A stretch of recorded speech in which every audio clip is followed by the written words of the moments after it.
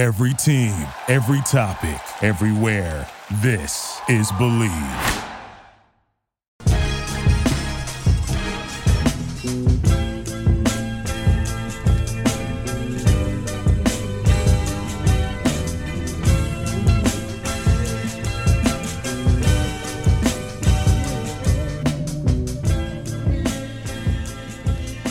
Hello, and welcome everybody to another episode of Strickland.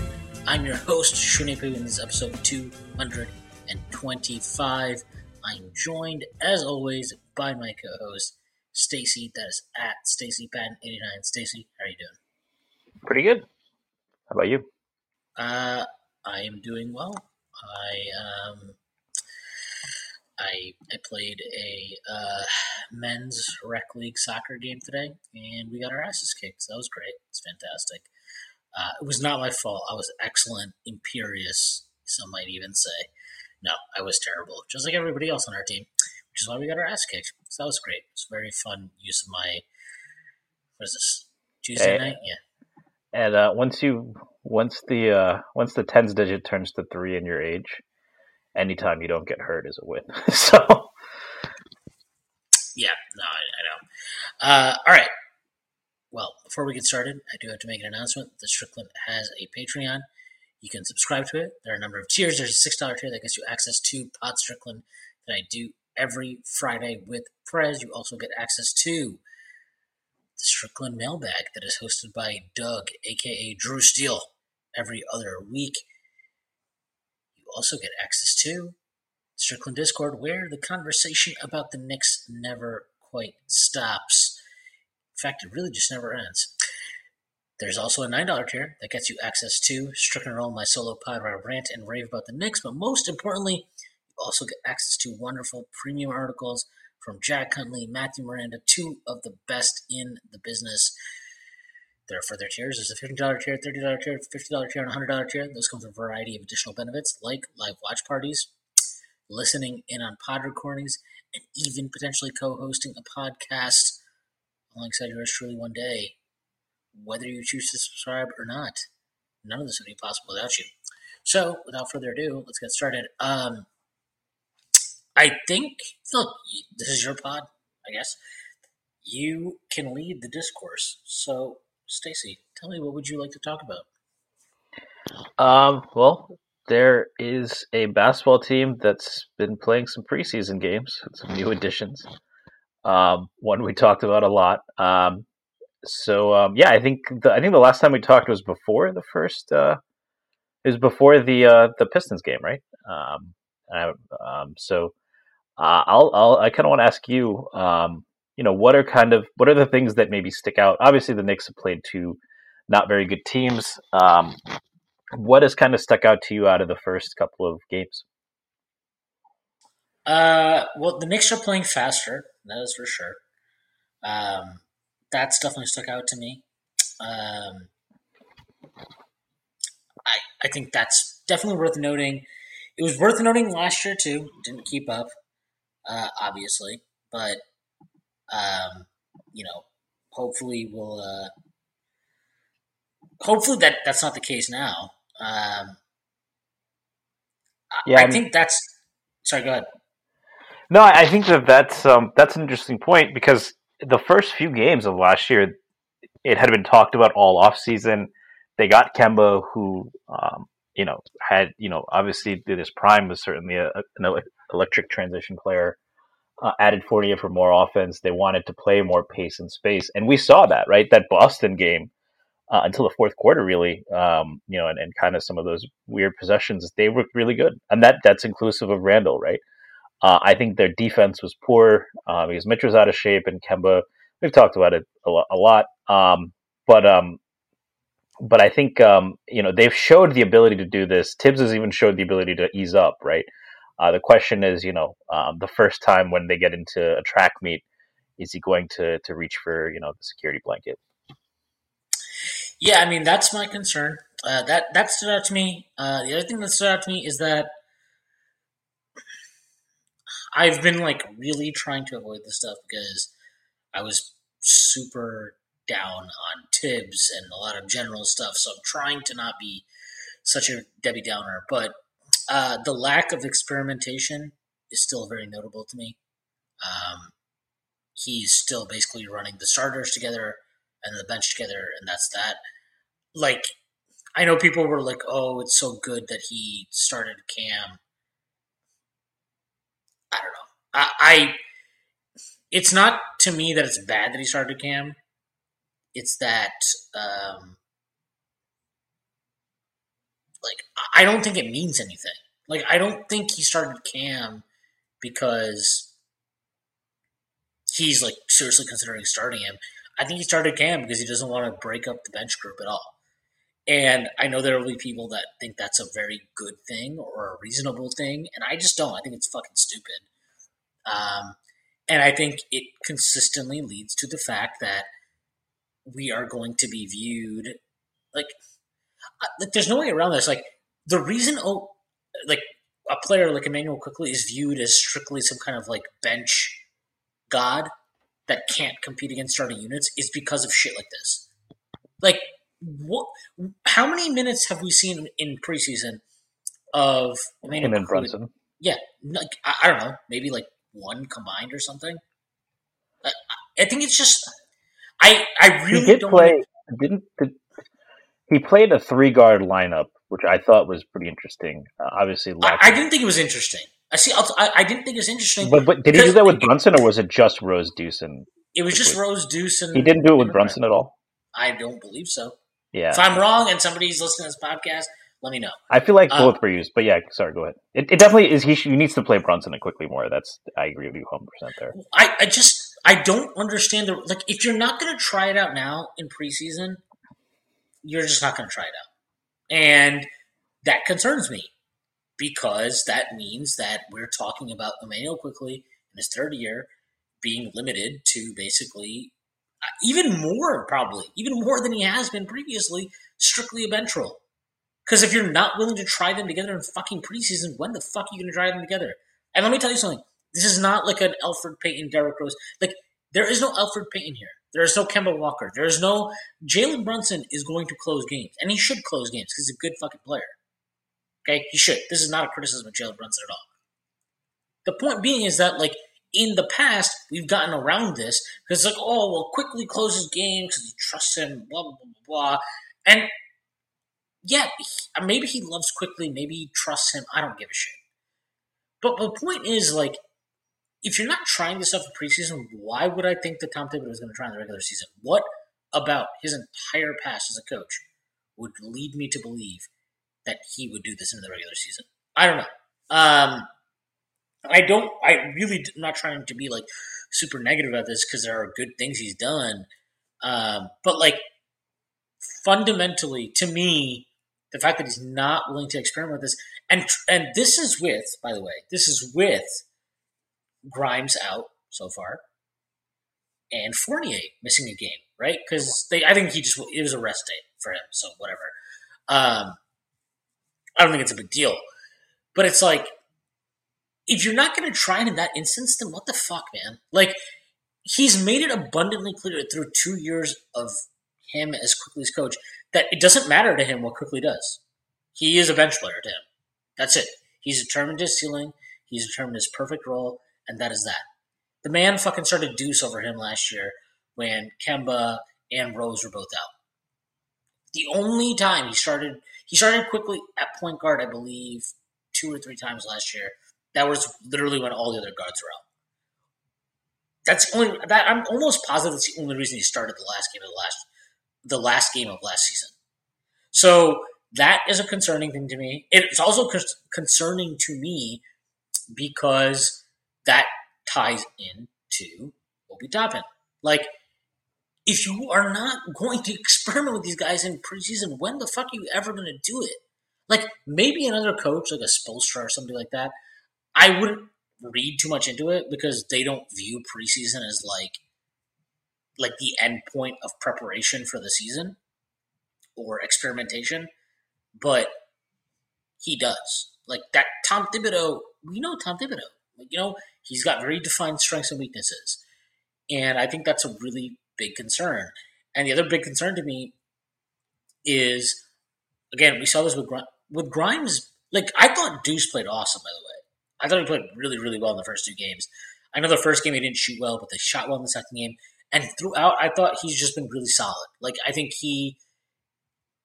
I would love to see him and Quickly play more together. We're not going to see that. We're not. Because Derrick Rose is ramping up. And this is not to say, like, it's wrong for Derrick Rose to be part of the rotation. He's here, and I get it. I'm just very skeptical of, one, that performance will dictate minutes in all of this. And 2, that, let's just say Rose... I just want to make this very clear. I don't care what Derrick Rose does in preseason because he's very clearly not trying right now. Like, he's just very clearly saving himself. So I'm not worried about that. But, like, let's say Rose does struggle to start the year. Do you really think that, like, Tom Thibodeau would ever be like, oh, let's give Deuce a shot? No, he wouldn't. He would not. And if you think that, you're delusional. Like, you don't know anything. Like, you're just ignoring the entirety of his career. Tom Thibodeau as a coach. That's not how he rolls. Just not. You know? That's why when he did take guys out of the rotation last year, it was such a big deal. Like, the first year, he took Austin Rivers out of the rotation. It was this massive fucking deal. And in my head, I'm just like, well, Austin Rivers has been terrible. So, like, yeah, that just makes sense. And last year, Kemba was terrible, and it was a big deal. It was like, why? The same concerns I've had all offseason with regard to Tibbs are still there, okay? I will believe when I see it. I will believe that we're going to stick with playing fast when I see it in game 31. I will believe that performance is the only thing that dictates minutes and rotations when I see it.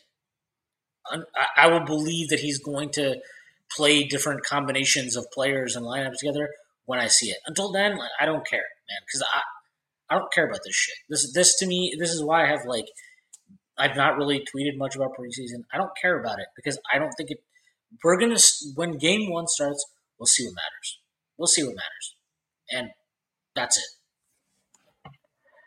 Yeah, I mean, it is discouraging that this is when you can just throw a bunch of shit at the wall, right? If you don't have much of a sample on Randall and Obi together, now is the time where there's no consequences to trying that, right? So to your point, this is the time to kind of test your theories, and he's not doing that. But like where I think that he is, the first year, I think I had very few issues with kind of the lack of experimentation. There was one big lineup besides really the Alfred Payton thing. I didn't really hate what he did because I thought I got it right. Like, but I think Reggie Bullock. I mean, I could have nitpicked and be like, well, Alec Burks might be a better fit than Reggie Bullock in the starting lineup, right? Gives you a little more shot creation, particularly some of the games where they really got bogged down. But he established an identity. Last year got more annoying because you brought back a lot of these guys. The identity isn't working as well, and now that they've played together, you should start to branch out, right? In year 3, it's just you can't just keep doing the same thing every year, right? Like, you have established identity and chemistry. Now what? Can we add wrinkles? Like, that's what you see with all of these coaches. I do think they have had a couple of new guys in the lineup, so he probably wants to build some chemistry there. I would imagine he wants to build chemistry between Brunson and Randall in particular, as well as RJ. Can we just talk about? Do you think Randall has actually played well?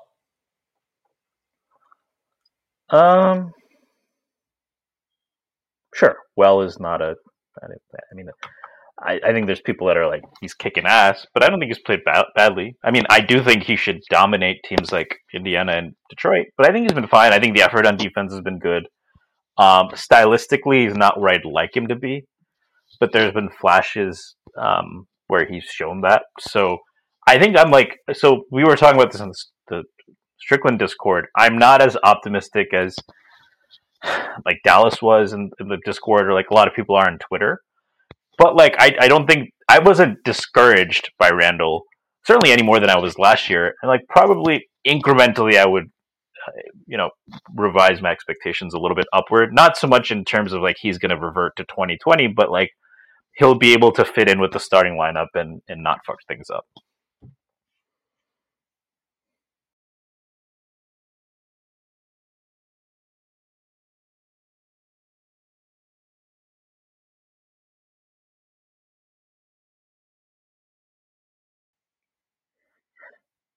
And that is fair.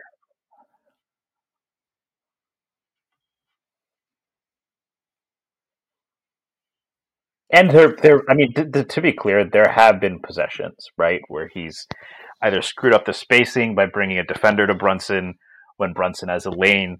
By the way, I think when Randall does have his bad episodes, if RJ's taken another step and he's now doing that with, I think Benji tweeted this, right? Like, Benji or Dallas, someone was tweeting this, right? Like, Brunson is by far the best scorer on this team. He is a really good scorer.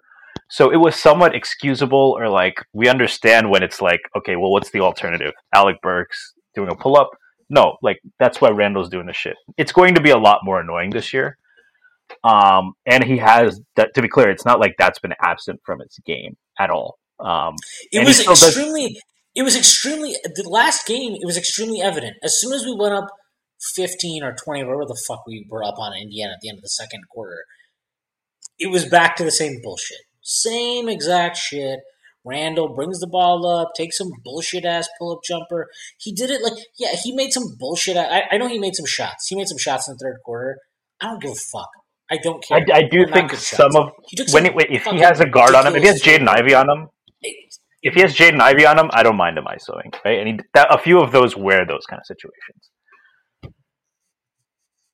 like posting. He's not a good ISO player. If he has Jaden Ivey and he's got the ball at 10 feet, you don't think? I don't care. No, I don't care. Like, I want to. If you're trying to tell me I'm supposed to buy into this new Julius Randle, who is all of these wonderful fucking things, and he's gonna shoot fucking rainbows out of his asshole, like, okay, then you have to do it consistently. You can't just be like, as soon as I have some mismatch, I'm gonna go hunt it on the block. Like, no. Get the fuck out of my face with that. And it wasn't 10 feet. That's my problem. If it was 10 feet, I'd be like, yeah, go for it. The guy's fucking demanding the ball on the block, on the elbow, or like 20 feet out on the wing. It's bullshit. Like, I'm sorry. We are paying this man to be one of the top 3 players in this team. Okay? That is the standard he should be judged on. Not some, he ran up the floor hard. Shut up. Who cares? That's the fucking bare minimum we should expect for anybody on this team. Did you play harder than Julius in your soccer game? Yeah, 100% I did. Because I didn't yell at my teammates. I didn't bitch at them. I sucked. I played bad. But I didn't bitch at them. I didn't cry at them. I didn't have a temper tantrum. I know. Like, I'm sorry. The standard for this guy is such dog shit right now from so many people. He's running hard. He's smiling. He's happy. Oh, great. I'm so happy for him. Wow, he's smiling and happy. Why do I give a fuck? Fuck him. Get the fuck out of here. I'm supposed to be happy for him because he's smiling and happy and he's running up the floor? Get the fuck out of my face with that. That's the bare minimum. These are the standards. A smile can change the world, Schwinn.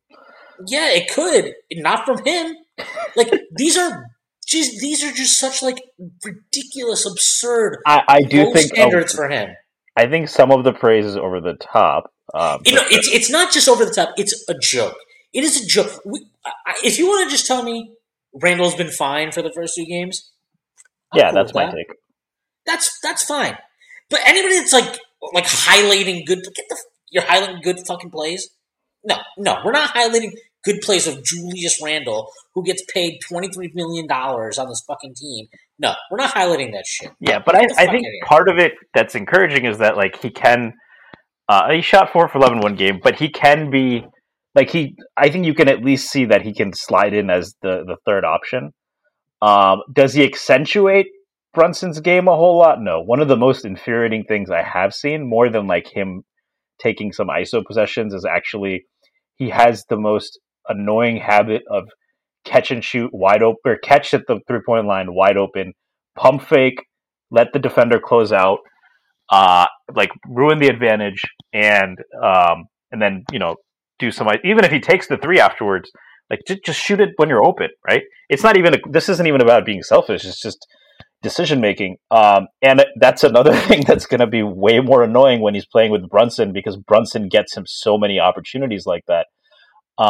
But at the end of the day, I think if you were worried that he's going to just submarine the team, I don't think, and like I guess that's a low standard, but I do think that's something you had mentioned as a worry, right? So it is the lowest standard. Oh, he's not going to. Let me tell you something. What I've seen through 2 games,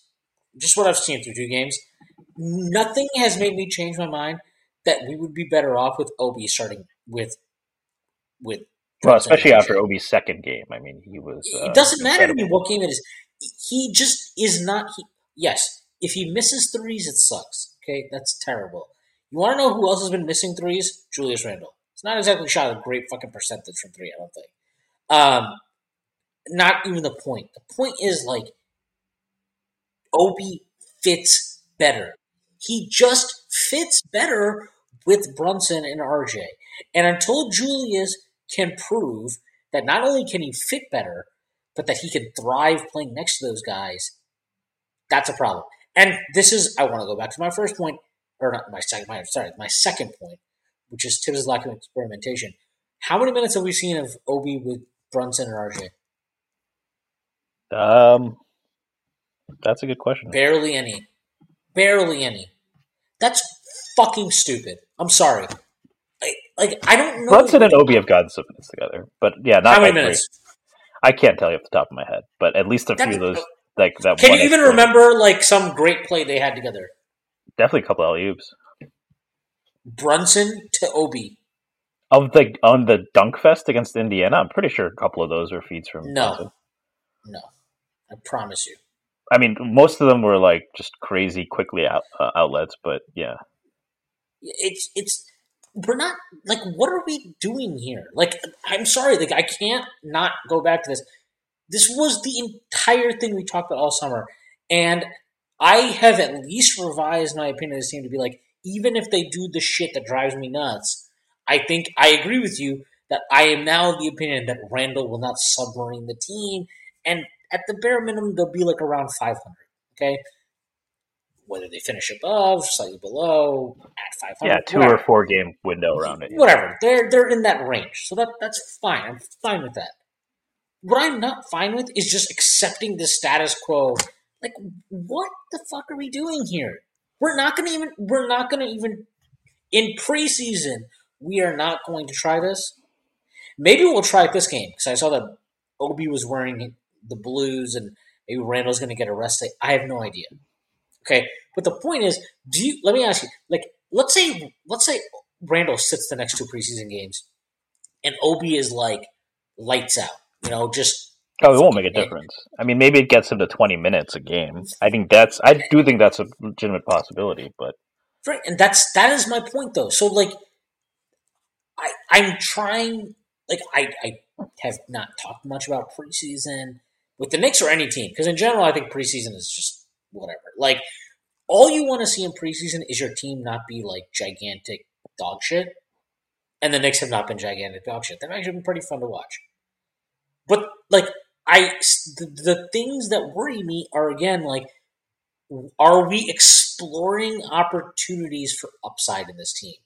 And I still see the same exact uncreative, unimaginative bullshit. Like, and it's only going to get more exacerbated as Derrick Rose ramps up, and when Evan Fournier is healthy, and hell, even when Grimes is healthy. Because we're not going to see Grimes. We're not going to see these mixing and matching of line. Like, we are in year 3 of having Emmanuel Quickley, Obi Toppin, and RJ Barrett on the team. How many minutes do you think these guys have played together? Total? In 2 years. So so this is the 3rd year that Obi and IQ are in the team with RJ. They've played 2 years together, right? 3, right? No, this is the Sorry, you're right. 900 minutes. total over 2 years. That's my guess. Well, I'm going to look it up right now, but I would guess it is far, far less than that. I'm also curious Far, about far the less. two-way splits because with Obi just doesn't get that many minutes. Period. I hope he doesn't get too many periods. Hey, I'm to each their own. But even RJ and Quickly would be interesting to see, right? So Yeah, I don't know. Quickly I'm Quickly and RJ together over 2 years have had 1,268 minutes together. Obviously, there's no plus way 5. With Obi, it's probably at least about half that, if that. So the three of them have been on the floor together for 402 minutes over 2 seasons, with a plus 5 net rating. 402 minutes, yeah. That's not including that includes garbage time, whenever that was. So. Yeah, it's not going to change. It's just not. Yeah, we've seen enough of it now in preseason that I just don't buy that anything is ever going to change. It's just not. Yeah, and I think that's what a lot of the people who are kind of defending all of here's the thing, right? It may be the case that Fournier is a better player than Quentin Grimes. I really have a difficult time believing that the difference in shooting is that much that it outweighs the difference in defense. I understand the sample wasn't that high last year, but given what you've seen from Grimes, the form, the shooting track record from college, I don't really get people saying, well, maybe he's not really that good of a shooter. And the difference on defense, although I will say Fournier has been better on defense in the preseason, looks a little bit more athletic. But if it's close, what is the upside?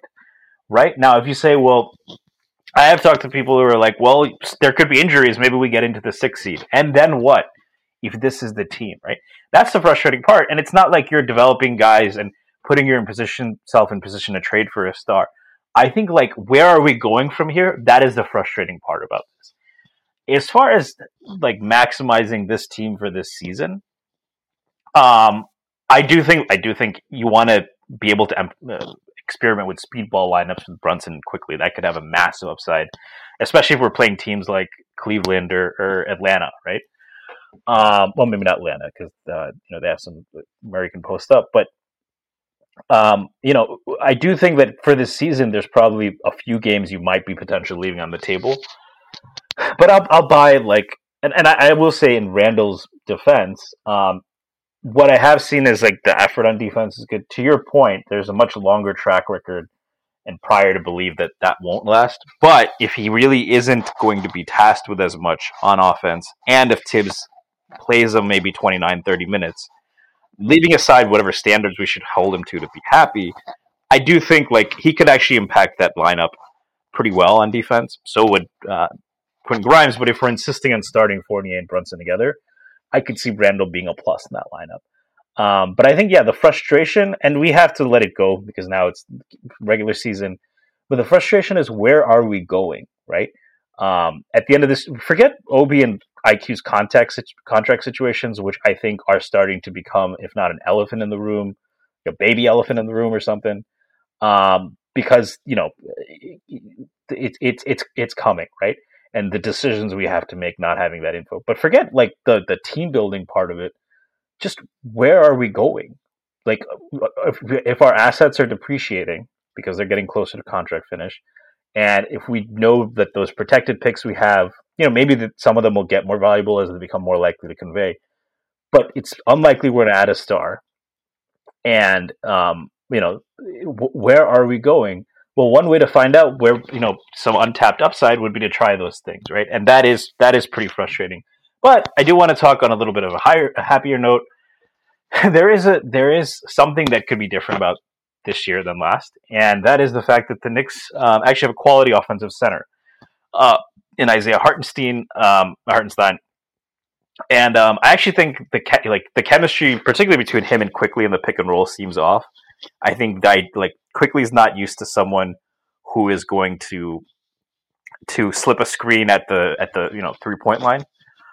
Because for Mitch slips a lot of them, but he's usually trying to dunk. Whereas I think Hartenstein, he wants to slip it, but then catch the ball at the free throw line, and quickly just hasn't played with players like that. I think they'll get there, but these guys are not used to playing with a center who is that versatile. But I did want to ask you, what are your thoughts on Hartenstein? I know you were pretty high on the signing, especially as someone who's been pretty critical of Mitch's offensive limitations. So, yeah. Yeah, I mean, I tweeted this after the second game. He had a terrible second game. I don't really care. I think that it's very obvious, like you just mentioned, they don't have great chemistry. Like, it's actually really funny. What I thought was really funny about the second game was in both halves, as soon as Hartenstein sat and Sims came in, they just went off. Yeah. Went off. And this is not to say Sims didn't play well and contributed to that, but it was that, like, you could tell immediately they were back in their wheelhouse of, like, okay, we know exactly what this guy is going to do, and there's no, like, you're not figuring anything out. And so I think with Hartenstein, like, they've got to figure some stuff out. Hartenstein might need to chill out with some of these threes, too. Like, I know he made his first couple the first game, but last game he took a couple out. I'm just like, I don't know, man. Like, I know that, like, you can shoot the three. I'm not sure you should be pulling it that fast, but that's its own. Again, preseason, I'm fine to just let guys let it rip sometimes. It'll probably be one or two a game, right? It's not going to be much more than that. Yeah, not a big deal. But you could just tell, like, they don't know how to use his skill set yet. Like, how many times did we see him get a touch in the high post where he can, like, feed cutters from? You know, like, how many times, like, we just haven't seen us use the full breadth of his skill set yet. And that's actually something, you know, I don't that is think some upside there, right? You know, especially for that benching. Yeah, and I just want to be clear, like, because I just ripped Tibbs apart. Like, I don't actually think that's about Tibbs. Like, I think it's always funny. Like, it's always easy to just be like, well, Tibbs has to, like, use everybody to their maximum output. Like, no, like, sometimes you need your players to just kind of, like, figure it out, like, understand how to play off of each other. And I think that's what this is. Like, we know quickly, like, I said this after the first game, the first preseason game. I stand by it now. Like, I'm not going to praise stuff that Quickly and Obi have done in preseason because, to me, they're good players. That's the standard. Like, you're good players. Be good. Great. Fantastic. Like, we're over the fucking, you know, like, every time they do something good, we can have, like, a 15-tweet thread about, like, I will say Obi's second game was, like, it was more than just a good game. Like, Quickly's been what you'd expect, but Obi has been, like, his second game, he's 10 for 14. Yeah, he was awesome. But, like, I'm also, like, I know that when he hits threes, he's going to have 10 or 14 games. Like, that's not actually surprising to me. And that maybe, if anything, maybe that should make me be, like, maybe I'm even underrating Obi. Like, if I think that, like, that's not an abnormal game, maybe I am underrating him. But the point is, like, I'm just, like, not going to praise these guys for preseason shit. Or especially just, like, against two of the worst teams in the NBA. Right. They should, those are absolutely the teams that you should cook. But, like, my point is more just that, like, I just watched, like, even Tibbs, who, again, I've been very critical of, it's preseason. He's Quickly and Obi, they spent the off seasons working on whatever the hell they worked on. They want to show it off. This is as good a time as any. They're trying to show off. Players try to show off in preseason, right? Oh, I worked on these fucking 3 things. I want to make sure everybody knows I did it. So you're balancing that between trying to get Mitch even had a post move.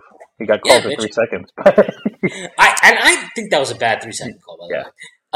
It's the best, like, kind of, like, his seals are, like, he's been trying to seal defenders, so, and it's probably not a thing in the regular season, but yeah. Yeah, it was a really good thing. But, like, I'm not that worried about it, because I'm like, I trust that a guy like Quickly can figure out how to play with Hartenstein.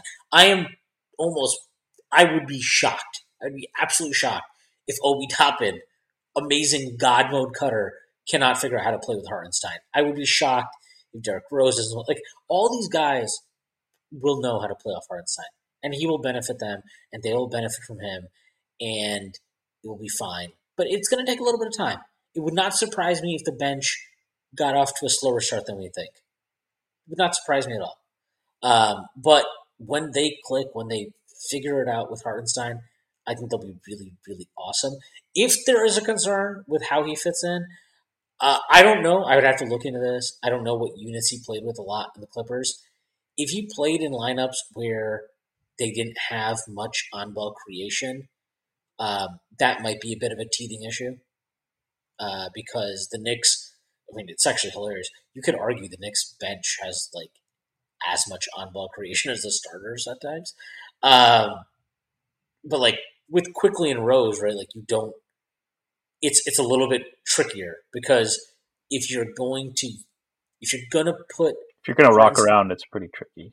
Yeah, it's just like if you're going to put Hartenstein in a position where you're using him as an offensive hub for sets, that means you're taking it out of their hands. And I like that for Quickly though, because I could actually, there's so many cool, you can do like, you can even do inverted 5-1 pick and rolls. Like that would be interesting, like with Quickly as a screener, because he is such a good screener, right? Just for what you're talking about with playing with an on-ball creator, he played 400 minutes with Reggie Jackson last year. Hartenstein did. So not a large sample. They did have a rating of plus 14.64. Great on both ends. So yeah, I mean, and actually, Reggie Jackson is more similar to Rose, right, in terms of play style than Quickly, but yeah, it's also just like I watched. Why did I just completely blank on what I was going to say? Oh yeah, I watched Quickly's Kentucky highlights like a week ago.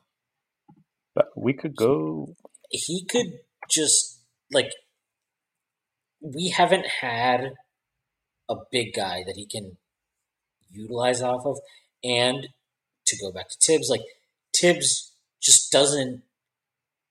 He really does not have the creativity to like utilize off-ball actions in a way that would maximize what Quickly can do in that capacity. Also, now I'm sure there'll be people listening to this and like, well, haven't you advocated for Quickly to get on-ball reps? I do, and I still do.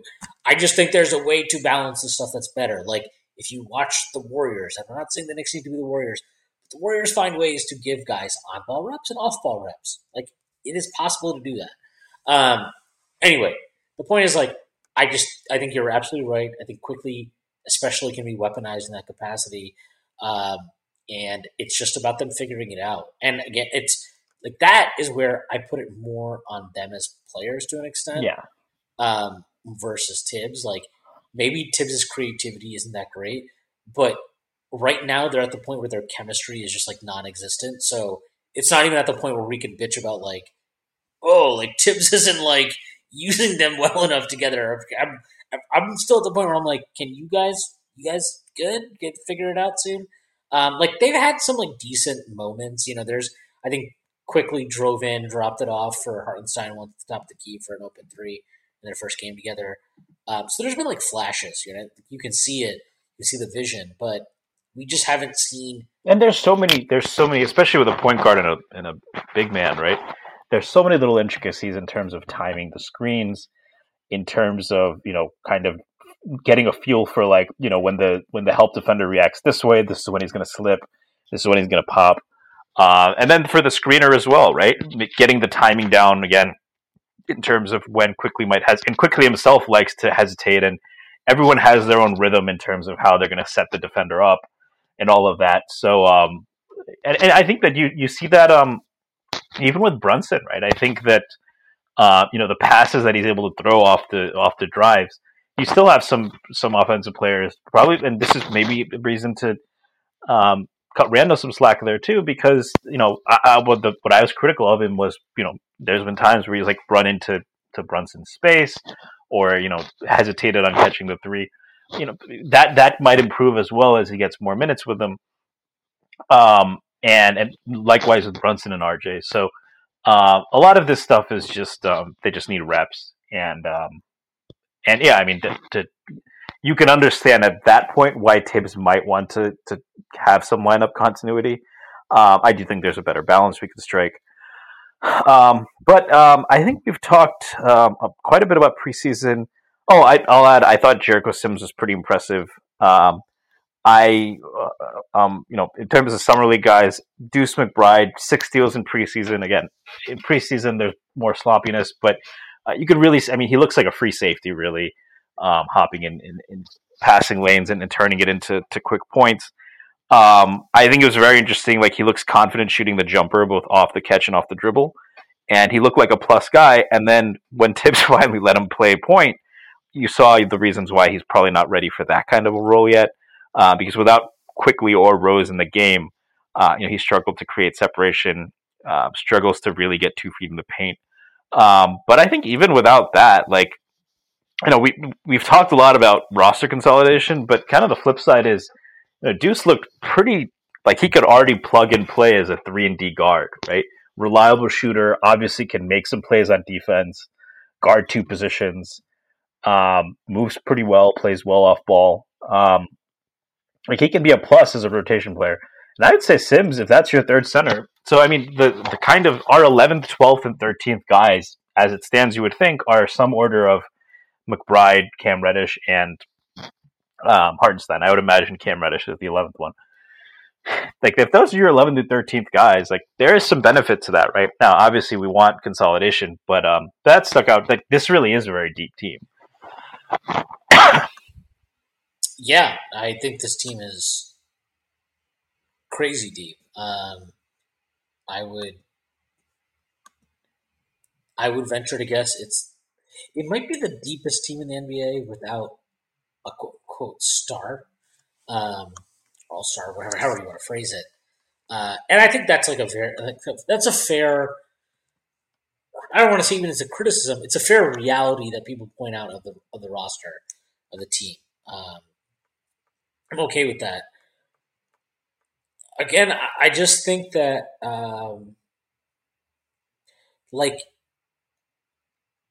it just takes one guy, though. Like, that's the thing. Like, if Brunson pops, if RJ pops, now all of a sudden, like, not only are you going to get the pop from them, but it elevates the rest of these guys because the impact they have as role players is heightened.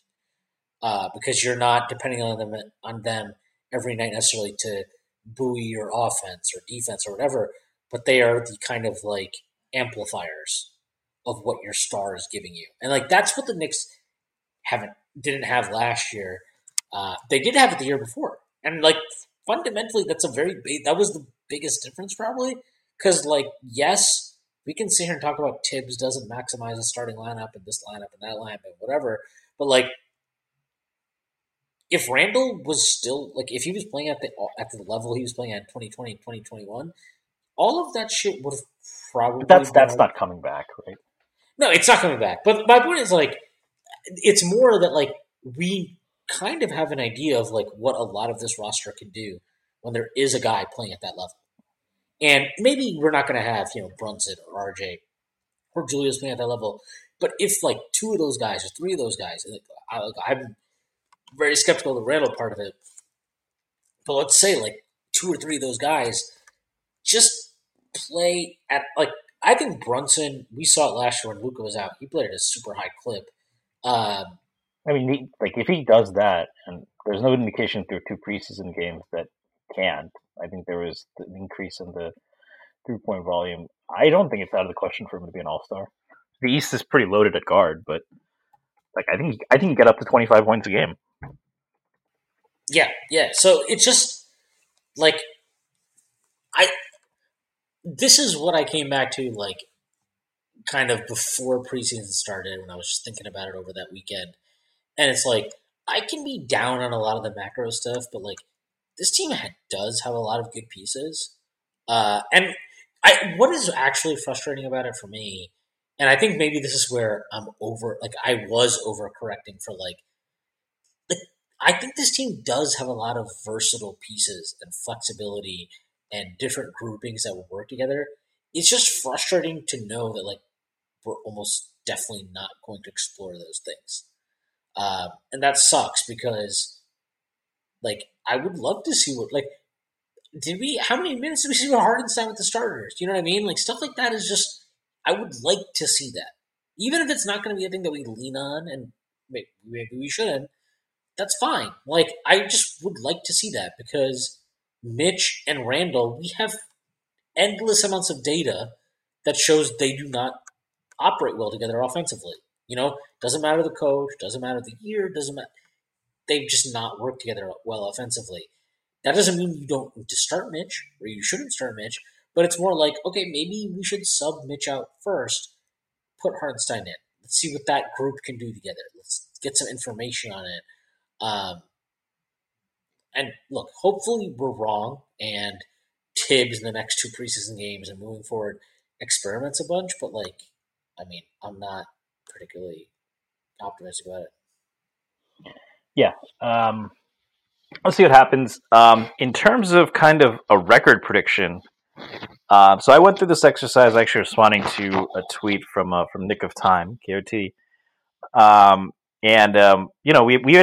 talked about this before, that we have the tough schedule, the games we're playing.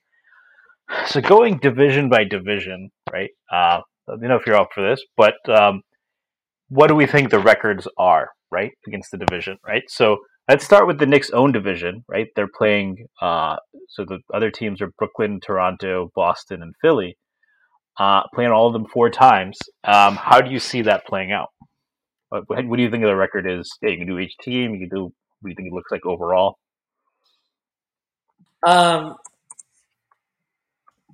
Okay, so talking about just the division, right? Yeah. I mean, I was going to go through each one separately, each division separately. I think that's like a good way to kind of get to an accurate number. I did this exercise, and spoiler alert, I ended up right where I thought I would anyway. But I think it can be informative. So, yeah, I would guess that.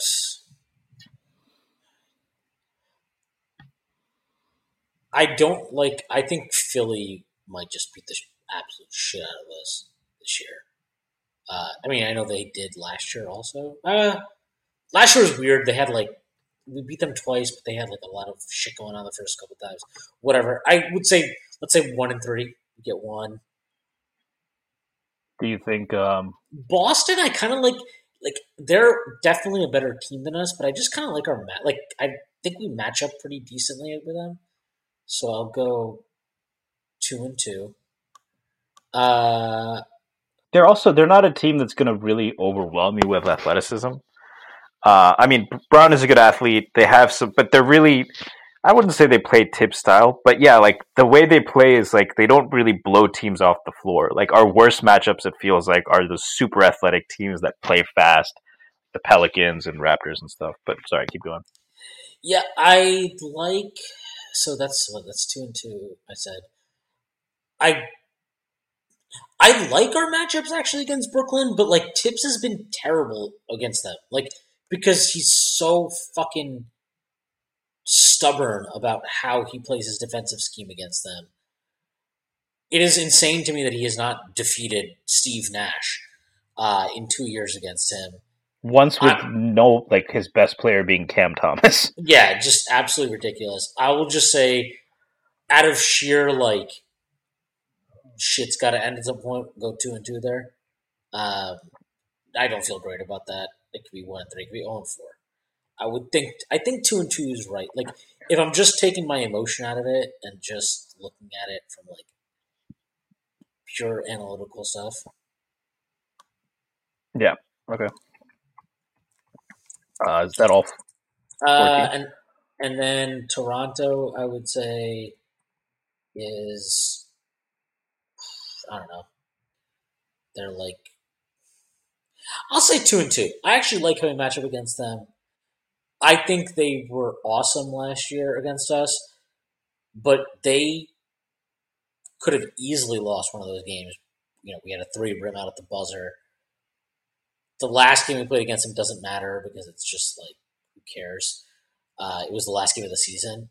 But I don't know. I just, fuck it. If I think they should be good, I should just say it. So 2-2 against the Raptors, 2-2 against the Celtics, 1-3 against the other Philly, 2. And 1-3 against Brooklyn. Actually, fuck it. Let's just say 2-2 against Brooklyn. Fine. That's a 7-9 record. I had them at 6-10. And then the Central Division, do you think they win any against Milwaukee? Start there. Do we win against Milwaukee? Yeah. Do you think they'll sweep us, or do you think maybe they steal one? Yeah, I think we still won. We still won. All right. Maybe a rest day for Giannis or something. Yeah, something like that. Then you have. I mean, do we think there's any chance? I mean, I think I'm predicting a sweep of Detroit and Indiana. There's nothing I saw certainly in 2 games preseason that convinced me that's not going to happen. Yeah, I'm a little bit like weirded out by how much bullishness there is about Detroit for this season. I want to be very specific. For this season, based on what we saw, like long term, they're fine. I'm with you. Like, I think the Knicks should definitely win those matchups. Cool. So that's 6-0, and then 7 wins when you win in Milwaukee. And then we got Chicago. So Chicago, I want to say we should win 2 out of 3. That might be conservative. I just think we're a much better team than them. I'm not that worried about Chicago at all. I think they are. Yeah, I think losing Alonso, hurts them a lot. I mean, we'll see what happens with Ayo DeSoto or Pat Williams and see if someone can take a leap. But other than that, I don't think they have anyone I trust on Jalen Brunson at all. I think he should light them up. I think that's a team that Randall has played well against. And yeah, I mean, who's guarding RJ either, right? I don't think they match up well. So I would say 2 wins there. And then Cleveland, I think those will be some interesting games. They obviously have the talent advantage over us. Mobley really had his way with the Knicks last year. How do you see those games playing out?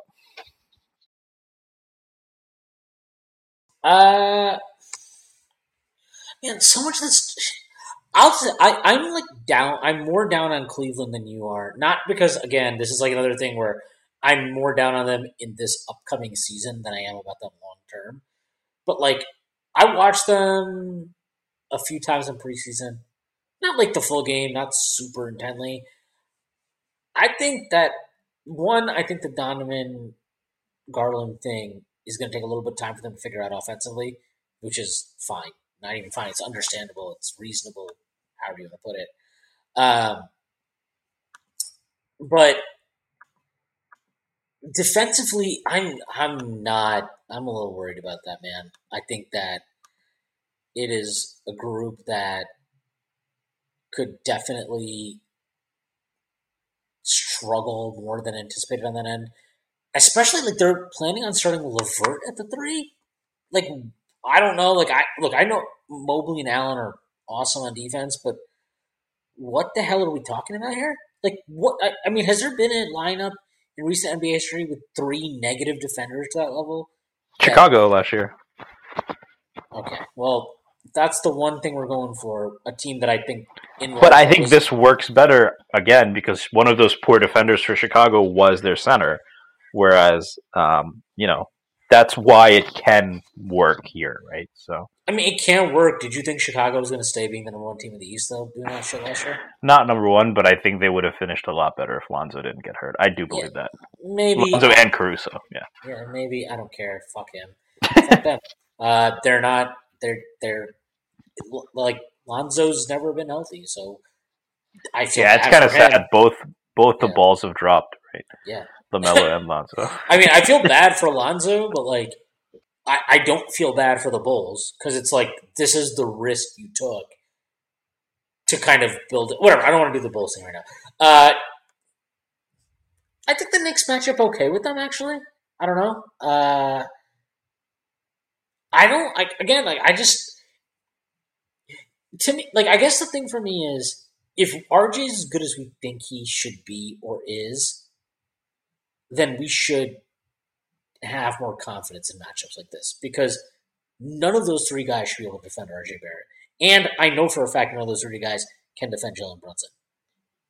Yeah. No, I mean, it definitely feels like perimeter-wise, the Knicks are capable of keeping up with them. I do think that is in particular game where I would rather start Quentin Grimes. But what are you going to do? But I think for me the big difference is Mobley really killed us last year, and I don't know that that's going to change.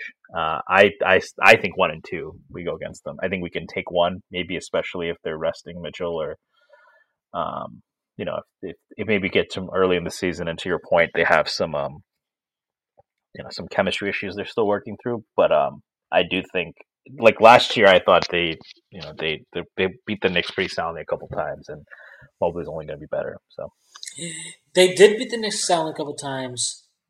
I think one of those times was one of the times where Tom Thibodeau decided to play the bad starting lineup a lot of minutes. I think our starting lineup will not be our best lineup. I do think it will be inherently much better because Jalen Brunson is just somebody I think is very dependable. I think he's somebody you can count on. And I don't like his bottom level is not going to be whatever the hell we got from Kemba or Burks or whoever. Like he's just a stable guy at that position. So I feel good about that. I think our depth is really good. I think their defense is going to be worse than people think. Not bad, but worse than people think. They were an elite defense last year. And they had their kind of starting group together. And I still just think like if we go back and look at those games, they shot crazy hot from three against us. They were a terrible shooting team. Like a terrible other than no, Garland, they had the Rubio game was last year, right? Yeah, they had the Rubio game. Garland went off in one of the games at the end of last season. And Garland can go off. That's fine. But other guys went off in that game. It's just I think those matchups were probably a little bit closer than they look on paper looking back at it. But yeah.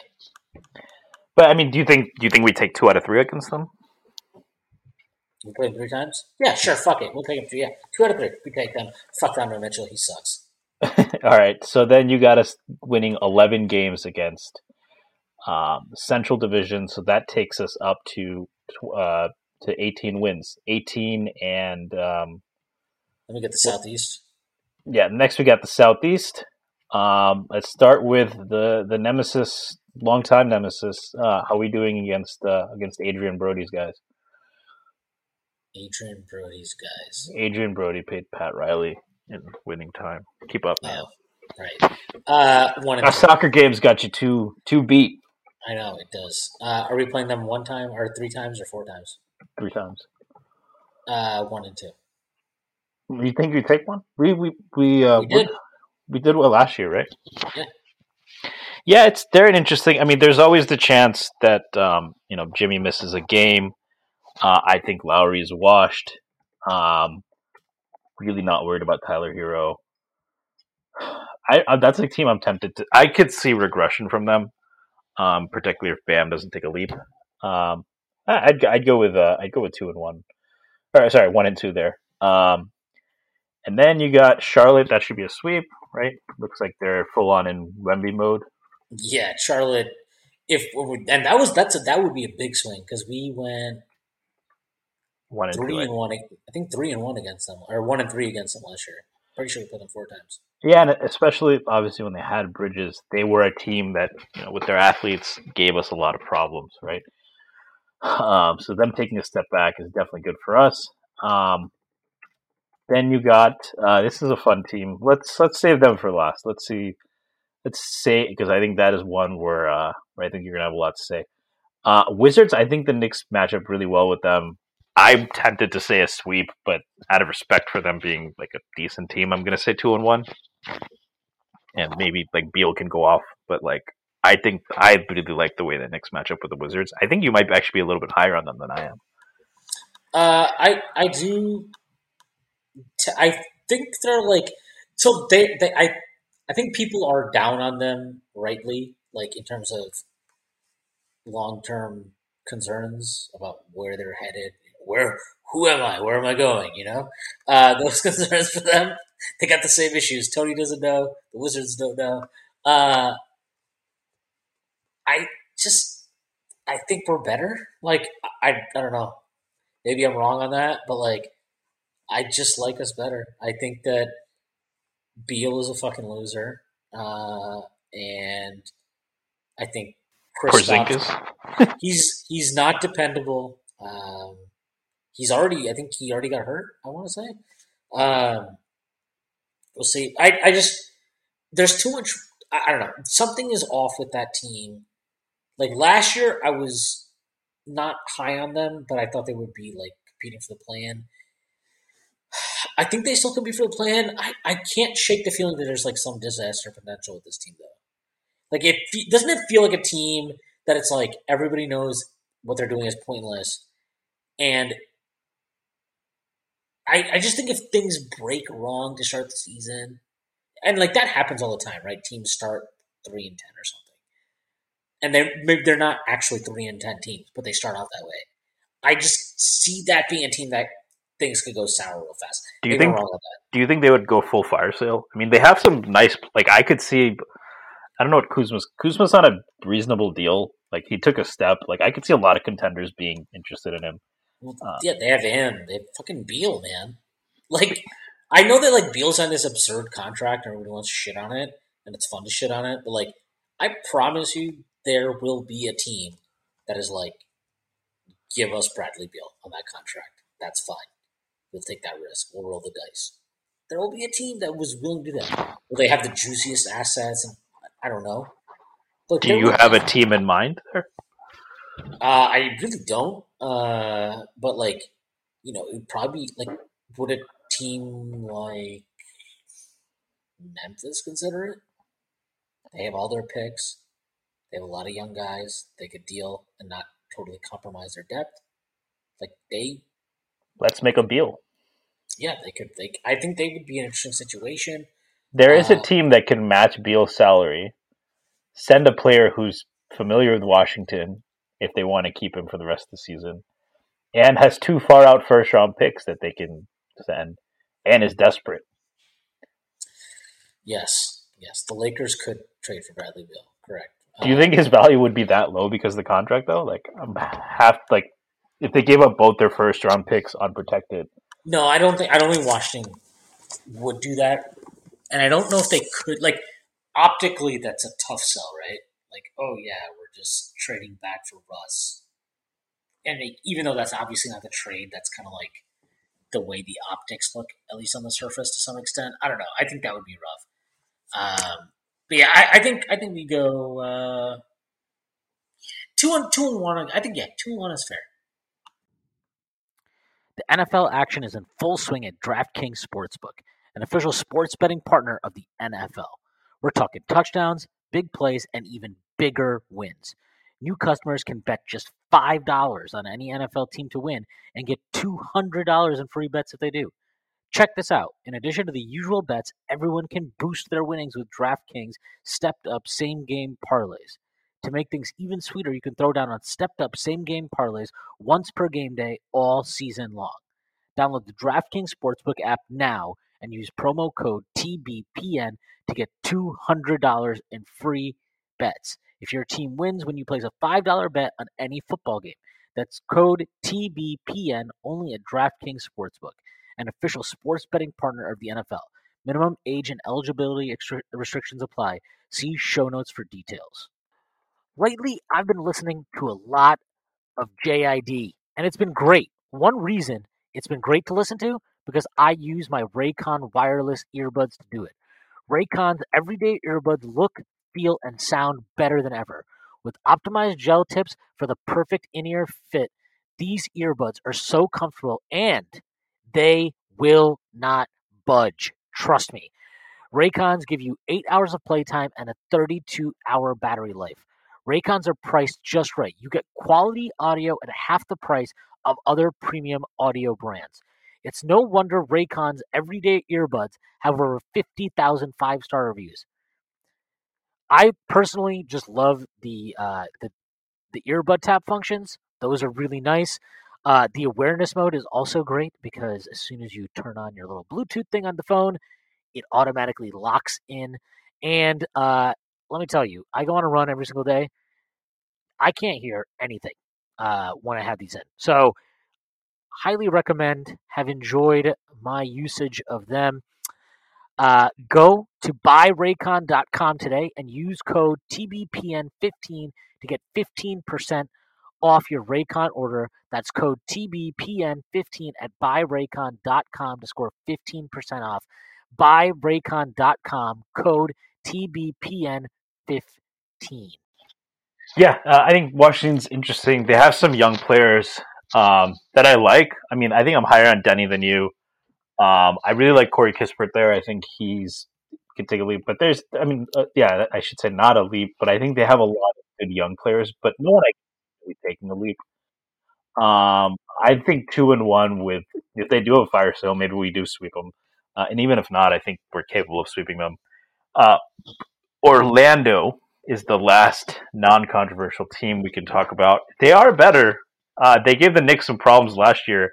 You think we drop one?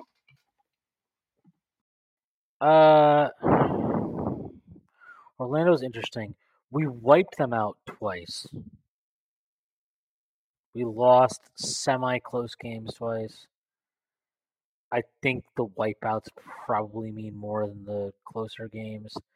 At the same time, I'm pretty aggressively high on Franz this year. They also still have Terrence Ross somehow. Yeah, which is always relevant for the Knicks. It is. I just kind of whatever. I think that's like one of those things where, you just it's whatever. I don't care about that part of it.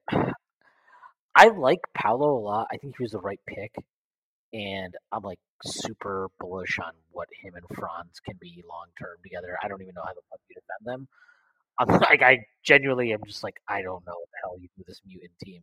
But like for this season, I think Paolo will be I hate saying this, a bad rookie, right? He's not going to be a plus impact player as a rookie. That's what I think. That doesn't make him a bad player forever or anything like that. I actually think he's going to be really, really good. Again, I thought he was the absolute right pick. We talked about this a bunch. Like, he's probably the one guy in this past draft that I'm like, if things break right for him, I see like, okay, there's an outcome for him that I see as like MVP type. Oh wow! Not like, I mean, it's not likely, right? It's not at all.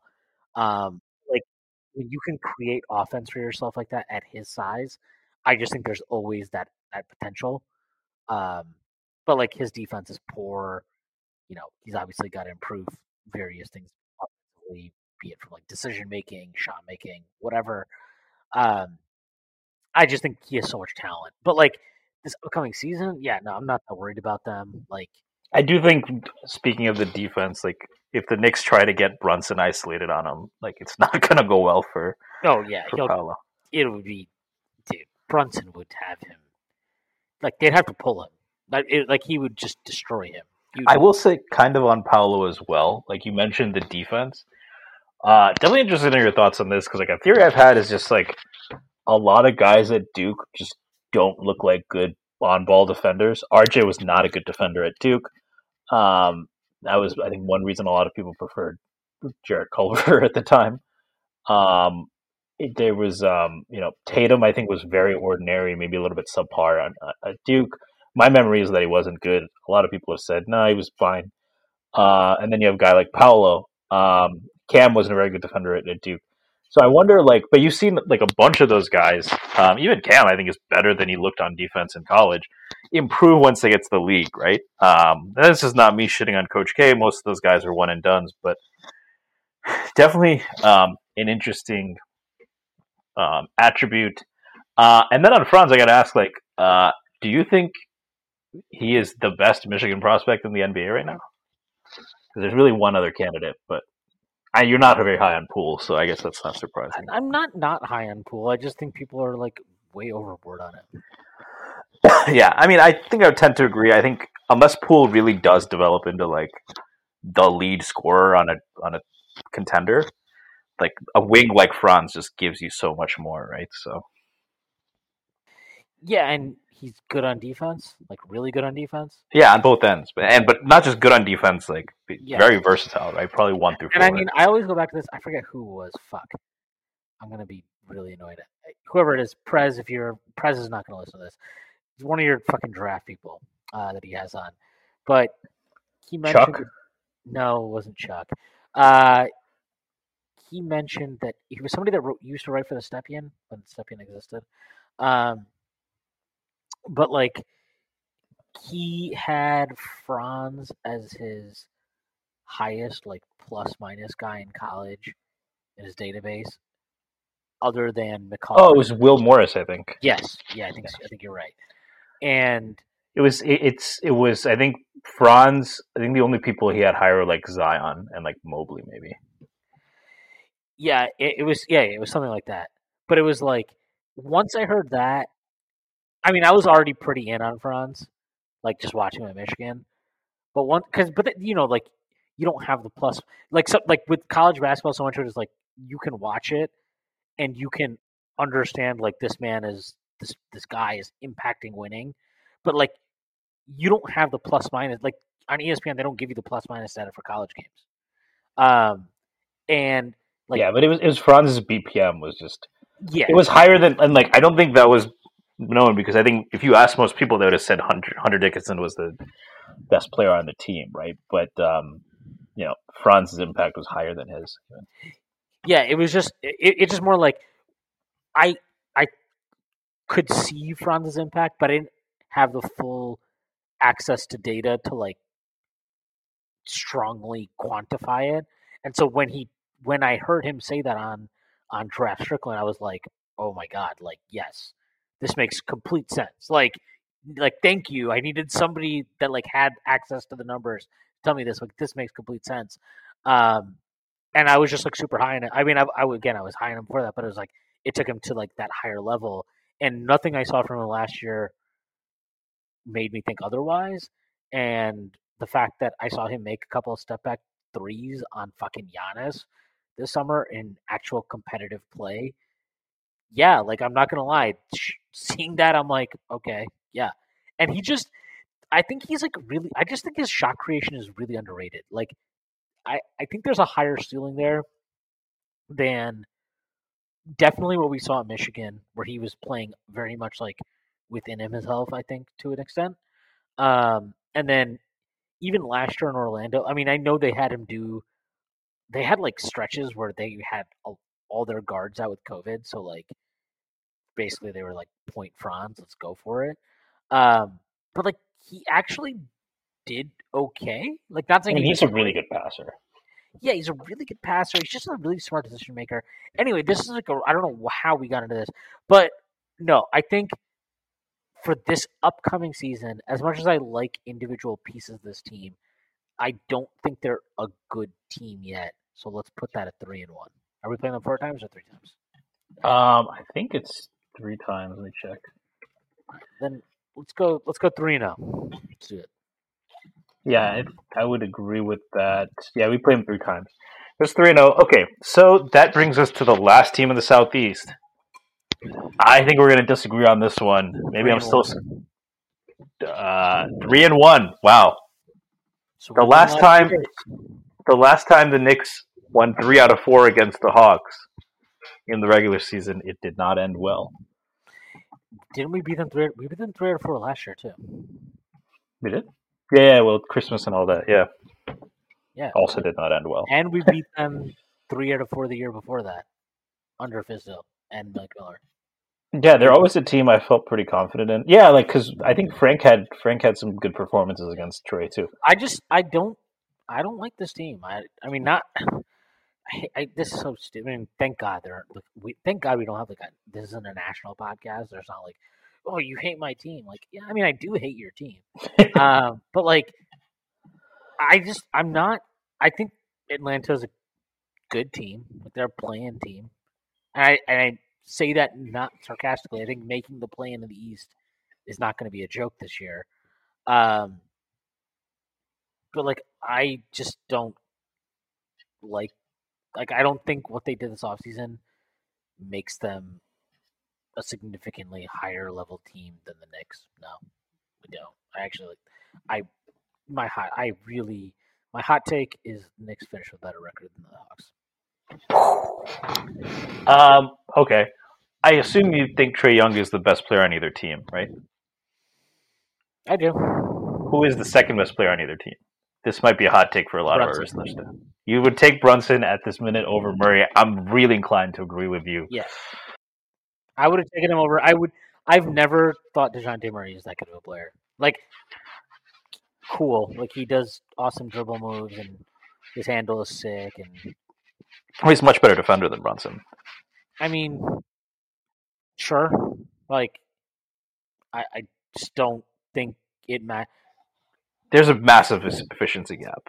Yeah, it's massive, and the fact that you have argued that DeJounte Murray is just some amazing God mode off-ball player. I don't think those are my words. They were your words verbatim. I don't care. He sucks off ball. Trae sucks off ball. Brunson's actually great off ball. Like, I think it's so funny because I have so many questions about like how all of the Randall of it all blends in, but like I think Brunson fits in like a glove with basically anybody on this Knicks roster at least, and I don't feel that way about DeJounte and Trae at all. I'm not that bullish on them. I'm like pretty down on them actually, and I'm not as high on them as other people. Like I don't see the vision that other people see, I guess. Yeah, I'm definitely more bullish on them than you. Beyond Murray, I'm really a lot of people are hyping up Onyeka Okongwu. I'm interested to see if he takes a step, particularly if he gets some time with Trae. That could be really fun. I don't think Trae has really gotten to play with a center like that, except when they went small, really with Collins or Gallinari, and you saw them do some fun things. I think I'm going to go 2-2. And even that, yeah, I am scarred from that series. Like, I still think there were a lot of mitigating factors. The Knicks are a better team than they were back then. What? It's not your fault. It's not your fault. Don't mess with me, Sean. So I'm gonna say 2-2. I do worry about Murray against our backcourt. I am really inclined to agree with you on Brunson. I think I need to see that 3-point volume come up for me to feel comfortable putting him above Murray. And I do wonder, but I wonder how the Hawks are they going to post Murray up against a team like the Knicks, maybe with the poor defenders. I'm not really comfortable with a Fournier on Murray matchup on either end. But I think there's things the Knicks can do. I really like.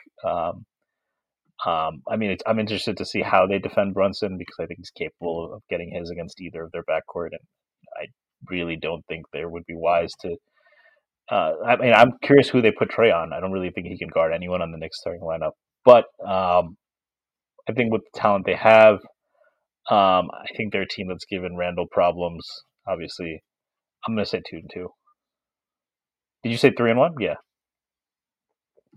Cool. So that we'll try to go through a little bit more quickly with some of these, but that is 3, 5, 8, 11, and then you said 1. So that's 12 wins right there. So we're up to just from the Eastern Conference. That's 12, and that's 32 wins from the Eastern Conference. Pacific Division. So I think what we're getting to here is I may have overestimated a little bit. Yeah, I did this exercise. I can't find it, but I ended up. I'll just tell you at 42-40. Yeah, I look. There's just some. I'm not on my podcast. That's for Knicks fans. I'm not picking us to lose to fucking Brooklyn 3 times out of 4. Get the fuck out of here. It's not gonna happen. You know, there's some things I got to do as a fan. I can't bring myself to pick us. Like, the Bulls, sweep those assholes. Fuck them. Just it's whatever. But yeah, we can do the West. Let's do the West real quick. All right, Pacific, Suns and Warriors and Clippers, 3 of the top teams. Do you see us winning any more than I mean, how many games did we win? We split Suns, split Clippers. We get swept by the Warriors. Do you think we split Clippers because of load management or because we can actually... I think we just match up well against them. On the wings? Our front court destroys them. Like, they just have no... It's been like... We've seen this now for over 2 years. Like, when we beat them... We lost to them once in New York, Then we beat them. We actually clinched our playoff spot by beating them in 2020, 2021. We just totally owned them on the front court. Last year, we beat the absolute piss out of them both times because of the front court. Yes, I know they didn't have Kawhi or Paul George, but, like, that front court mismatch is massive. I think losing Hartenstein is a big deal for them. I'm not as bullish on them as I once was. I think their front court is a big problem. It's a bad front court. It's a thin front court. It lacks size. I think they've leaned a little bit too much into like this whole positionless wing guard stuff. Like, you got to have some size. Zubac is a terrible playoff big. And Mitch fucking owns him every time they play. Mitch absolutely fucking owns him. I don't know who on their bench is like I'm supposed to care about. Wow, I have seen the opposite coming from a lot of the... I think Hartenstein kills that, like, anybody on their bench. Their backup center right now is listed as Robert Covington. Yeah, that's a joke. Like, doesn't inspire. It's a joke. But they do have Wall, Batum, Kennard, and Norm Powell up. That's a pretty... what I meant to say, like, their bench bigs. Like, not their bench. But even their bench... I don't know, man. I like that. Are you buying a John Wall resurgence? No, I'm not. Not even in, like, the six-man role? Don't care. It's about Kawhi and PG, right? If Kawhi and PG are who they're supposed to be, they'll be fine. So that's fine. I don't like. I mean, Evan Fournier has to guard one of them, so yeah. I mean, that's fine. They got to guard him too, though. Paul George, noted Civ defender. Yeah, but like they wouldn't, right? Like, because one of them is probably gonna be on Brunson. Well, I mean, they have Reggie. He's not a terrible defender. He's not good. Reggie Jackson was a great story, but let's relax. Yeah, I mean, I think they probably, they could probably get away with putting Mook on Fournier. I think they're gonna be fine, or they could put Reggie on Fournier and they'll be fine. I thought we would get swept by all three of those teams. That's where I'm at. I could see what the Clippers. I think the Suns are just bad vibes. Just a lot. I'll say this. Booker always fucking kills us, though, man. I'll say this. I think the Crowder thing's a big loss for them. I know it's preseason. Watched them a couple times. Their defense looks really bad. And I'm not saying like Crowder was the reason that their defense was really good, but I think he's a bigger loss. Like, I hate Jay Crowder, so it's like fun to watch him be miserable. But as like trying to be an objective observer of this, I think it's a big deal. I think it's a bigger deal than we're letting on. Not we, but people in general. Yeah. You want to know who's going to fucking suck this year, by the way? The Chris Blazers. Paul? Yeah, Blazers? Yeah. We'll get there in a second. Okay, so, and then, do you think we sweep the Lakers? No, LeBron dials it up for the Knicks every year. Yeah, so we'll split that. I am not as high on Sacramento as a lot of other people, just because I don't trust teams built around offensive bigs that aren't good on defense. So I think we sweep Sacramento. Disagreement there? No, I like our matchup against Sacramento, even though I like Sacramento. The one team Randall always kills too, right? Yeah, he's got the matchup. Or the one player, not the I will team. say, man, Keegan Murray, I think people are going to regret clowning the Kings for making that pick. Let's say that. I think it could end up being a situation where, like, Ivy ends up being the better player, but Keegan is really good still. So I'm trying to think of analogs. And he makes sense with that team. Like, I know everybody's like, "Oh, you guys got to pick best player." I don't think that's a reasonable thing. Like, I just don't. I mean, I think there's limits to it, right? Like, yeah, like I think, and it's like if you're the fifth pick, right? Ricky Rubio went fifth, right? Yeah, very good player, solid career. but the guy went 7th. Like, The guy who went 8th. Let's not forget him. Jordan, Michael Jordan plus Grant Hill. So it's we don't need to rehash that for the 10,000th time like ESPN. All I'm saying is like, how do you judge a pick like Ricky Rubio? Can I say like someone was clowning that pick, and I was like, well, he had a really good career. Like everyone he was hyped like Luka level in Europe, but he's been a good player. I think Keegan will probably be a little bit better than that, but that's the kind of thing where Keegan's could still be very good, but if Ivy hits the kind of ceiling he can, I don't know if the Kings get clowned for it, but it'll be like, in hindsight. All right, so I think so you're more bullish than me. You got us winning 5 games. You have us going 500 against potentially the best division in basketball. Like I said, 1-1, and we get swept by Golden State. Yeah, but you have us winning the 3 out of 4 against Lakers and Kings. Okay. So what are we? Are we at like fucking 45 wins already? No, we're at 37 wins. Okay. The West is gonna fuck us. So like it's not. It is not. Okay. Well, so let's do the Southwest. Is that the Spurs one? How is Phoenix not in the Southwest? I guess why is Memphis in the West at all? So speaking of Memphis, let's start with them, the most geographically inconvenient team in the Southwest. I'll just say they sweep us because I hate them, but I feel like I have to pick at least one team that I hate to sweep us, so they'll sweep us.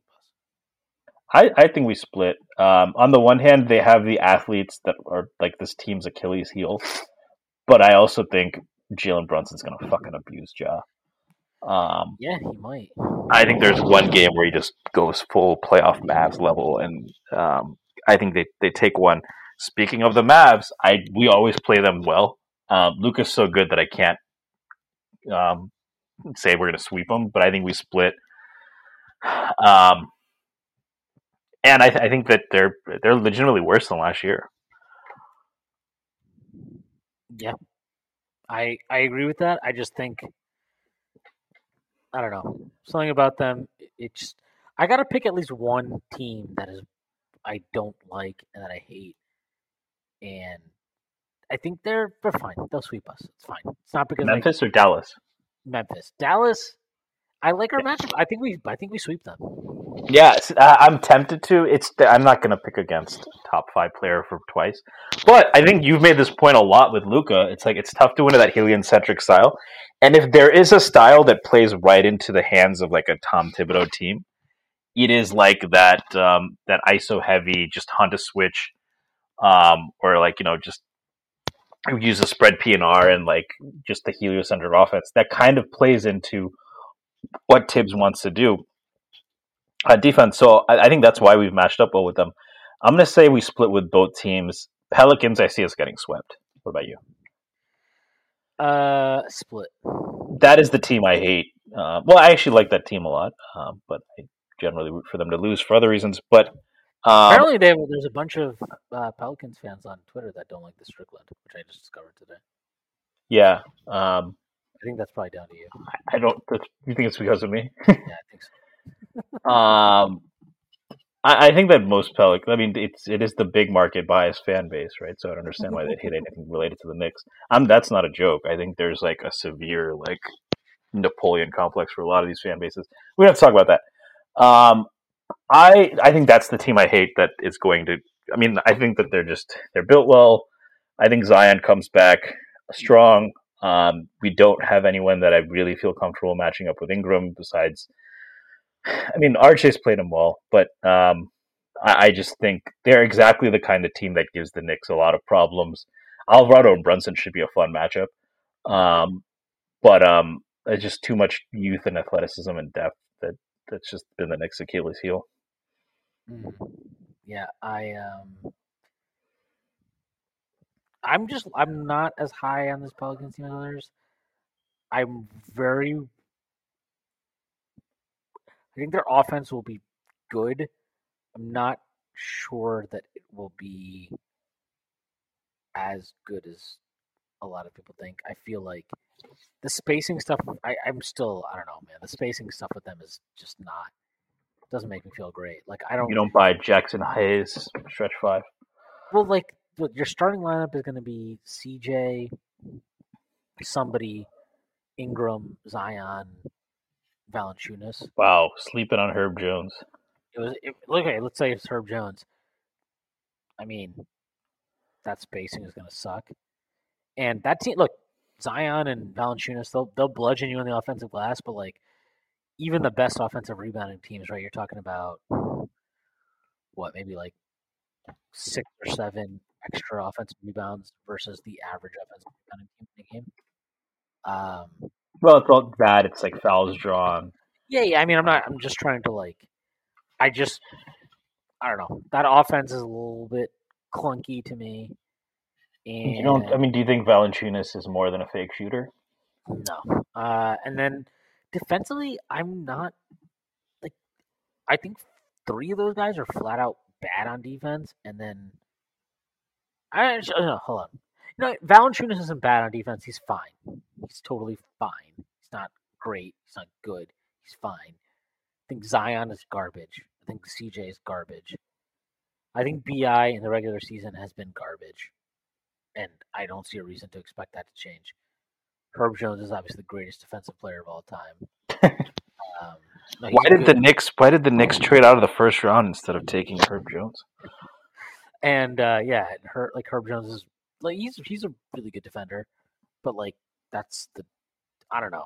I don't like that. I don't love that. I think we can sneak a win. I think we beat them once.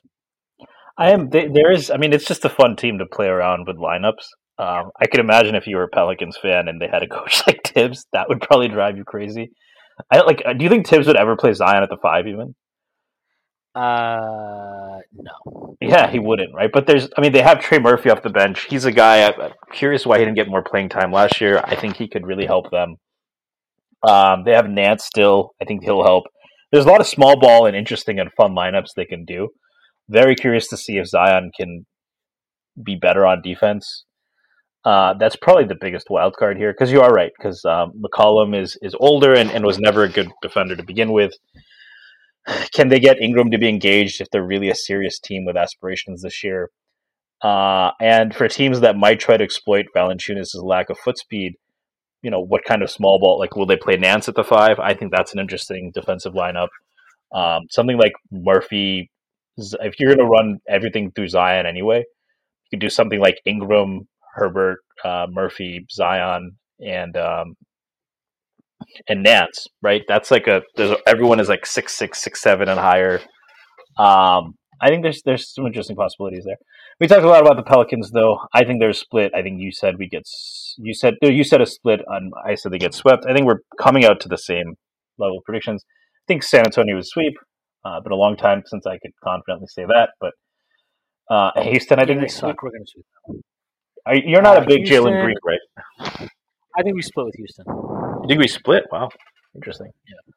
Yeah. You're higher on them, or no? I kind of just think I'm higher on them than like I think their over under is like 21.5 or some bullshit like that. I think they're just like have enough young talent and guys that like will play a lot and try hard that they'll be annoying. And I could totally see the Knicks like playing them one night. Just kind of, look, I've been out in Houston before. There's some fine establishments there. I would not be offended if the Knicks spent a late night at one of those establishments. And, corrupting quickly. Yeah, and that they would lose a game against the Rockets, who are trying harder. Cool. Well, I believe that takes us from, let's see, you said we get swept by Memphis, 2-0 against Dallas. So you got 3, 6, 7 wins. So I think puts us at 44 wins. Okay. And then the last division, Northwest. Yeah, Denver sweeps us. Yeah, they always do. Minnesota sweeps us. Who else is in this division? Portland. The artist formerly known as the Donovan Mitchells. Utah. We sweep them. Fuck them, and we sweep Portland. And we sweep the Wembanyamas. OKC is the last one. OKC's like our bogey team, man. I think we split. Maybe, yeah, we split. We always drop one game against them when they're tanking and try We hard. got swept against them last year. I got swept. I remember the one bad blown lead. We're up with a minute Yeah, left. we lost in OKC on New Year's Eve. You don't remember that because that was the night that Michigan also lost on New Year's Eve. Yeah, I don't remember much else from the rest of that night. Yeah. But in fairness, I probably wouldn't be very enthused to play either if I had to spend New Year's in OKC. So you're saying we split with them, so that's 1, 2 more for against Portland, 3, and then you have us getting swept by the other 2, and then so you got 5. So you got us, I think, at I think you have like 45, 46 wins for us. Yeah, I mean, look, some of this stuff is not exactly scientific. I would not be surprised if we don't exactly, if we don't split with the Clippers. I just not forgetting the objective breakdown of the schedule. I think we go 43 and 39. Yeah, I said 42 and 40. I mean, we're obviously leaving out things like second games of back-to-backs, longer road trips, obviously things like injuries, load management, that kind of thing. But that's going to break both ways. So, but I think this is a team where if they win fewer than 40 games,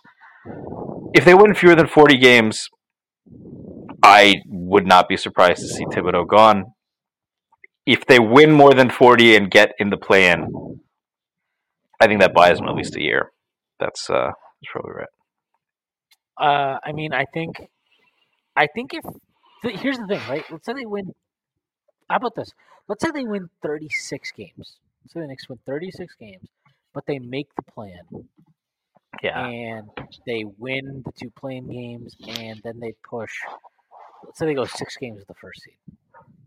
They're not firing him after that. Right. That's also what the Pelicans did last year, by the way. Greatest team in the history of mankind. Yeah, they wouldn't fire him after that.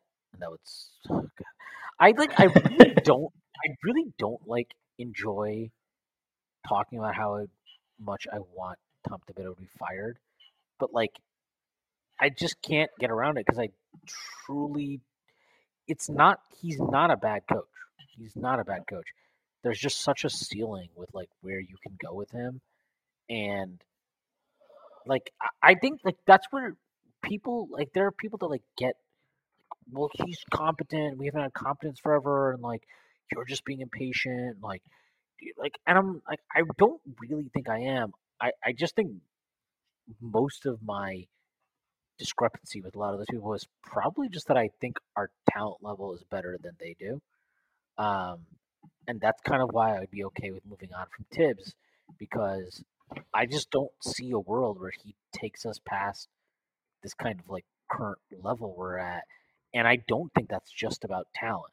I think that's also about him as a coach. I don't think he has the capacity to elevate your pieces and optimize them. Not offensively. I will say that I think it's arguable that we might underestimate how positive his impact is defensively, but I'm less sold on that than I think I would be other. Yeah, I mean, I am high on Mitch as a defender. I think the Knicks have enough good defenders where, there are players who are good on defense that don't get to play much. So to the extent that Tibbs makes us better, you have to talk about that. I think the last thing I wanted to talk about, we saw showcases between the G League Ignite and Victor Wembanyama's French team twice last week. So the 2 most talked about prospects in the draft, Scoot Henderson and Wembanyama, who some are calling the greatest prospect ever. Which in all fairness, I think that's really, I don't think that's a good way to talk about a kid. We've heard LeBron talk about how he really struggled a lot with anxiety in high school because of kind of the expectations. But that aside, it was very fun to watch both of them play. I don't know if you got a chance to watch those games, but kind of curious what your thoughts on both those guys from what you've seen. I didn't watch full games. I watched a bit of both, a little bit of both, and I want to be very transparent. When I say a little bit, I mean a very little bit. Uh, Wembanyama's like a fucking freak. Like I don't know what you do with him. He's hitting pull-ups. He's taking fadeaway threes from the corner after like sprinting down the court. His shot blocking is unbelievable. I don't know. I guess the only things you would have questions about would be like his playmaking and his rebounding. I would say this. I think his rebounding is probably always going to be somewhat problematic. Big guys like that tend to have difficulty manning the glass to a super high degree. That's fine, given everything else he's giving you. But I do think that's worth noting. I think Scoot looked. I mean, there are definitely NBA guards he's better than right now, like starting guards that he's better than right now. I can think of one from a playoff team 2 years ago, but yeah. Yeah, I mean, he looks super explosive, super dynamic. I don't know how you feel about this. I saw some people tweeting about it, that the work he's put into his jump shot is paying off, that it looks better. I'm not a jump shot expert, form expert, or anything. I thought it looked fine. But like, I mean, if the thing is, if the jumper is just fine, what the hell do you do? Like, how do you defend this guy? His handle for his age is unreal, by the way. Like, absolutely bonkers shit. Some of the stuff he's pulling out. I would let's just say if he's the second best, if you have the second pick and you have to end up with him, you're doing fucking fine. You're doing great, maybe. Yeah, I mean, he is generational has been used for Wembanyama, but I think it's you hit it on the head, right? I mean, he gives you like he's going to walk in as like if not a 99th percentile athlete, like 95th plus.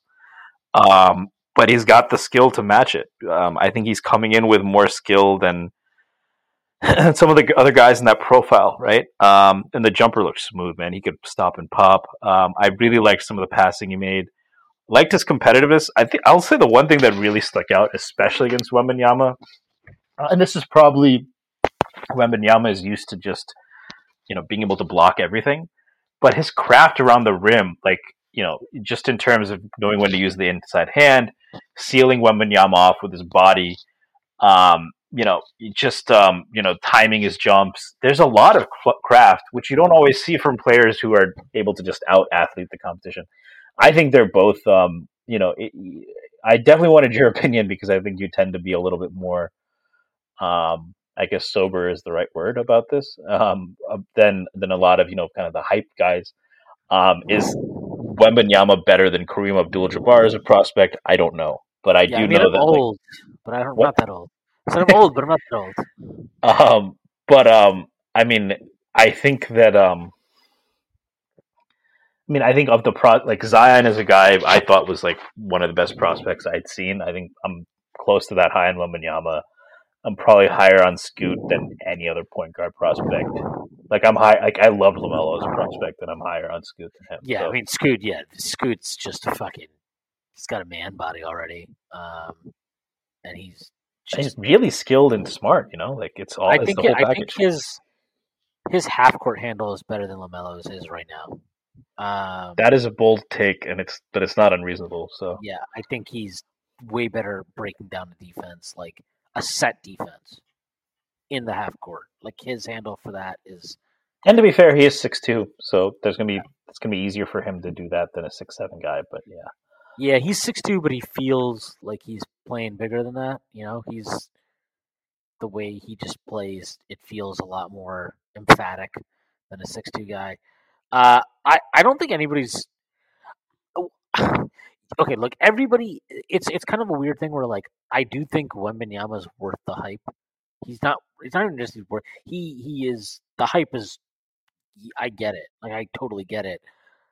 I just think people need to relax. Like just relax a little bit. He's what 7'5" or something, like abnormal height. A lot of guys that size have not been able to last. Most of them haven't. That's a real concern with him. but I like his competitive fire. I liked what he said. I loved that comment that he had about Scoot. Where he's like, "Yeah, Scoot could be number one if I wasn't alive or something like that." I love that comment. That's a fucking awesome comment. That's great that you feel that way. And he backed it up. That's the best part. He said that shit and he backed it up on the court. He was amazing for 2 games, right? Yeah, I think Wembanyama is worth the hype. I also am just a little bit weary of talking about it too much myself because one, I know that I'm not going to be crunching as much tape as a lot of other guys, but two, I just don't love projecting dudes like that. I just haven't seen enough to feel comfortable projecting him. Uh, the frame is so weird and unique. I don't know, but man, the things he does are spectacular. So if anybody wanted to say that he was the best prospect they remember in the last 20 years, and that's including a lot of awesome prospects. It's including LeBron, it's including Kevin Durant, it's including a lot of dudes, and I don't personally think that's out of place to say that. Yeah, which says a lot about him as a prospect. There is just one thing I remembered before we get out of here. I kind of wanted your thoughts on. Speaking of, kind of attitude and all of that, and you mentioned you didn't yell at your teammates or punch them in the face.